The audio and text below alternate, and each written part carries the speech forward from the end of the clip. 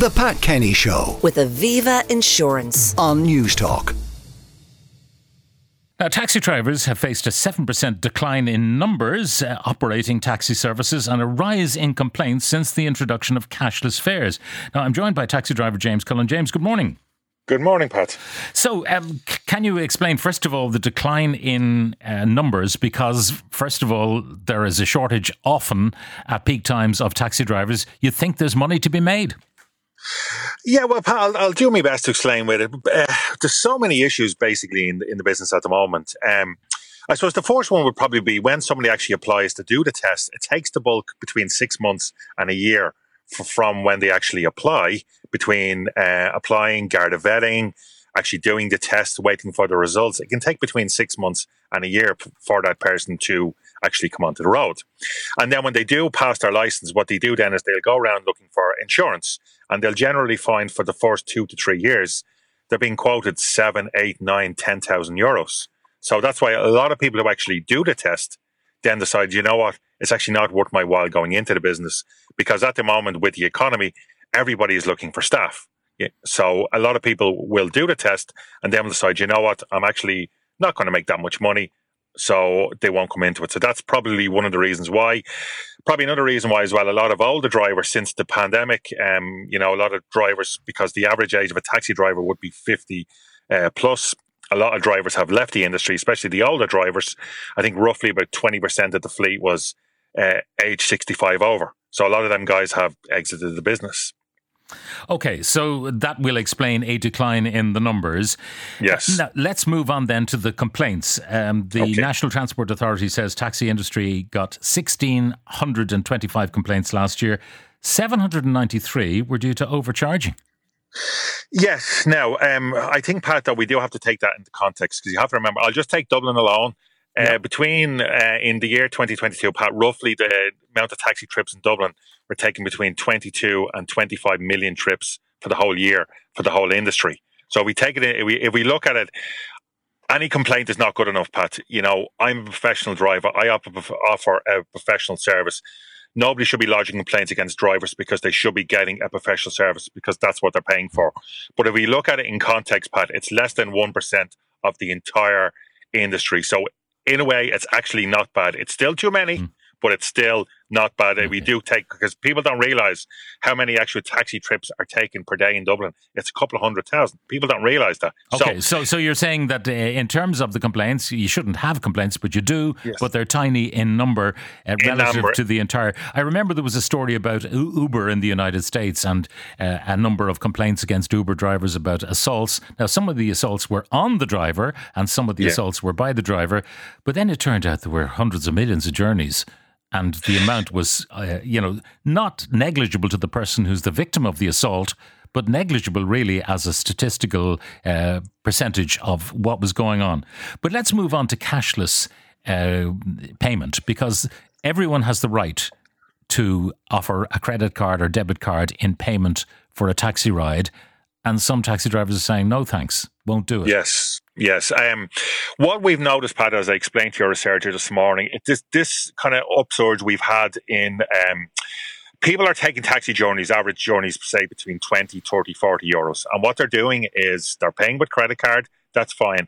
Within about a week or two later, drivers are receiving emails from the companies that process our credit cards. They're saying a customer has contacted us to say they never took this journey with you, and they're giving a chargeback. And what often happens then is when they do a chargeback, so I won't name the particular company I use myself, but if I was to take a taxi journey with somebody, they pay me 20 euros and they turn around and say, well, actually, no, I never took that journey. It's now down to me to prove that journey. Now, if that was a street fare, which happens quite often, someone will get in and say, I'm going from A to B. And when they get there, they'll hand me a card. I'll say, yeah, no problem, tap away, thank you, bye, have a nice day. In 2 weeks later, if they decide suddenly, you know what, I'm not paying for that fare, it's now down to me to prove that journey existed. And if the journey was done by tap, I've no way of proving realistically that trip existed. They could simply say, no, somebody else has used my card. But that's too bad. I mean, if somebody steals my card and uses it, it's down to me for losing the card, and it's up to me to go to my credit card company and report the card stolen or misused or whatever. It shouldn't be up to the shop or the taxi or whatever with whom the card has been misused. And it's so easy with tapping. Yes. It's so easy to do. It shouldn't be down to the retailer, be it a taxi driver or a shop, to have to prove, because the technology says this card was used in this taxi on this machine by presumably the owner of it, but perhaps not, perhaps by persons unknown. Yes, and this is, we're noticing a lot more of this, and it's generally journeys under the €50. So, if they have to actually physically enter the card into the machine, well, then they have proved by PIN that they actually have taken the journey.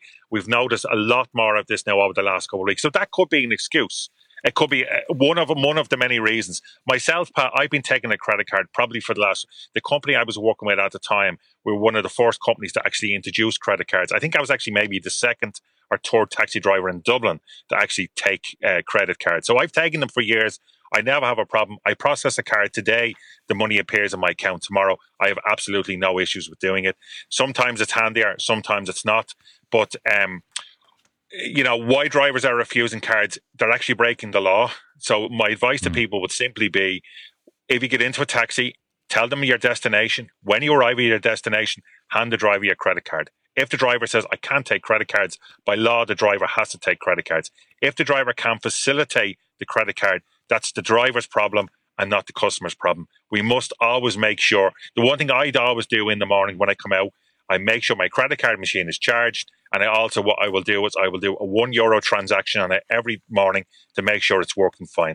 If it doesn't work fine, by law, I am not allowed to operate without a working credit card machine. That's what I do because I'm very, very professional. And the vast, vast, vast majority of my colleagues do the same. But unfortunately, Pat, as we can see by the small amount, there are still the illegal operators who will not just accept cards. For whatever reason, personally, I don't know. I won't kind of speculate why they won't take them, because every taxi driver works their business differently. Yeah. So I won't say... The suspicion is that it's tax dodging. It could be that, Pat. But as I said, every single taxi driver in Dublin and countrywide works different hours. We all work different shifts. Some drivers will have a set limit they must get. Some drivers won't have to get that limit because... there are some drivers, as we specified earlier on, they're older drivers in the business who don't have a mortgage, who generally, my father used to do it for the social aspect of the job. Yeah, they own their own car at this point, and they're happy maybe to use FreeNow or whatever app they choose, which is very secure. They'll always get paid if they do that kind of work. They don't curb crawl looking for business, that kind of thing. And they'll go home when it suits them, when they're tired or when, they feel like going home. So the business, though, your advice there, which people might be a bit scared of taking, that you don't necessarily mention to the driver when you hop in the cab that you're going to pay by credit card. And when you reach your destination, you say, okay, here's my card. And the driver says, I don't take credit cards. And you say to him, too bad, sunshine, you're supposed to by law. You might have a difficulty. You might have a very interesting encounter at that moment. Look, Pat, it is quite possible. That is quite possible. As I said, a lot of people, I find personally, a lot of people will come up and say to me, I'm going to XYZ. Do you take card? Absolutely, no problem, get in. Sometimes when we just get to the destination, people will just hand me their card, I'll just process it, and on they go. I don't have a problem with it. And as I said, the vast, vast, vast majority of my colleagues don't have a problem with it, because at the end of the day, most times when cards are processed, if I process a card now, it'll be in my account tomorrow. Even one or two of the providers, if we process a card now, it'll be in my account by the afternoon. So, and also with the safety aspect of it as well, drivers are carrying less cash now. So thankfully, there's been less robberies on drivers. Now, we still have quite a lot of assaults on drivers and we had a horrible incident a couple of weeks ago of a lady driver who actually ended up in A&E because she was really badly beaten up arguing over a €12 fare. So we do still have that issue in the industry as well. Just going back to something you said about people leaving the industry, and you also mentioned about people not being able to get taxis at peak times. The peak times generally would be in the mornings, in the evenings, and on a Friday and Saturday night between 2 and 4 a.m. The reason why a lot of drivers, I think the fleet roughly works at about 30% at them hours on a Saturday night. Myself, Pat, I don't work nights, and the reason why I don't do it is because I actually do sometimes fear for my own safety. Yeah, I'm not the smallest of people. I can well handle myself. I can talk most situations down, but a lot of my colleagues who I've spoken to about this are constantly being verbally, and I've noticed a lot more drivers have said to me that they're being physically, and a new one is being racially abused, because the vast majority of drivers who seem to work nights are non-Irish drivers. Right. And a lot of them who I would be friends with would say this to me. This is a constant thing for them at night. And this is why drivers don't want to work nights, because it's just too dangerous. James, thank you very much for joining us. That's James Cullen, a taxi driver, reacting to some of those statistics which have emerged about the taxis not taking credit cards. The Pat Kenny Show with Aviva Insurance. Weekdays at 9 a.m. on News Talk.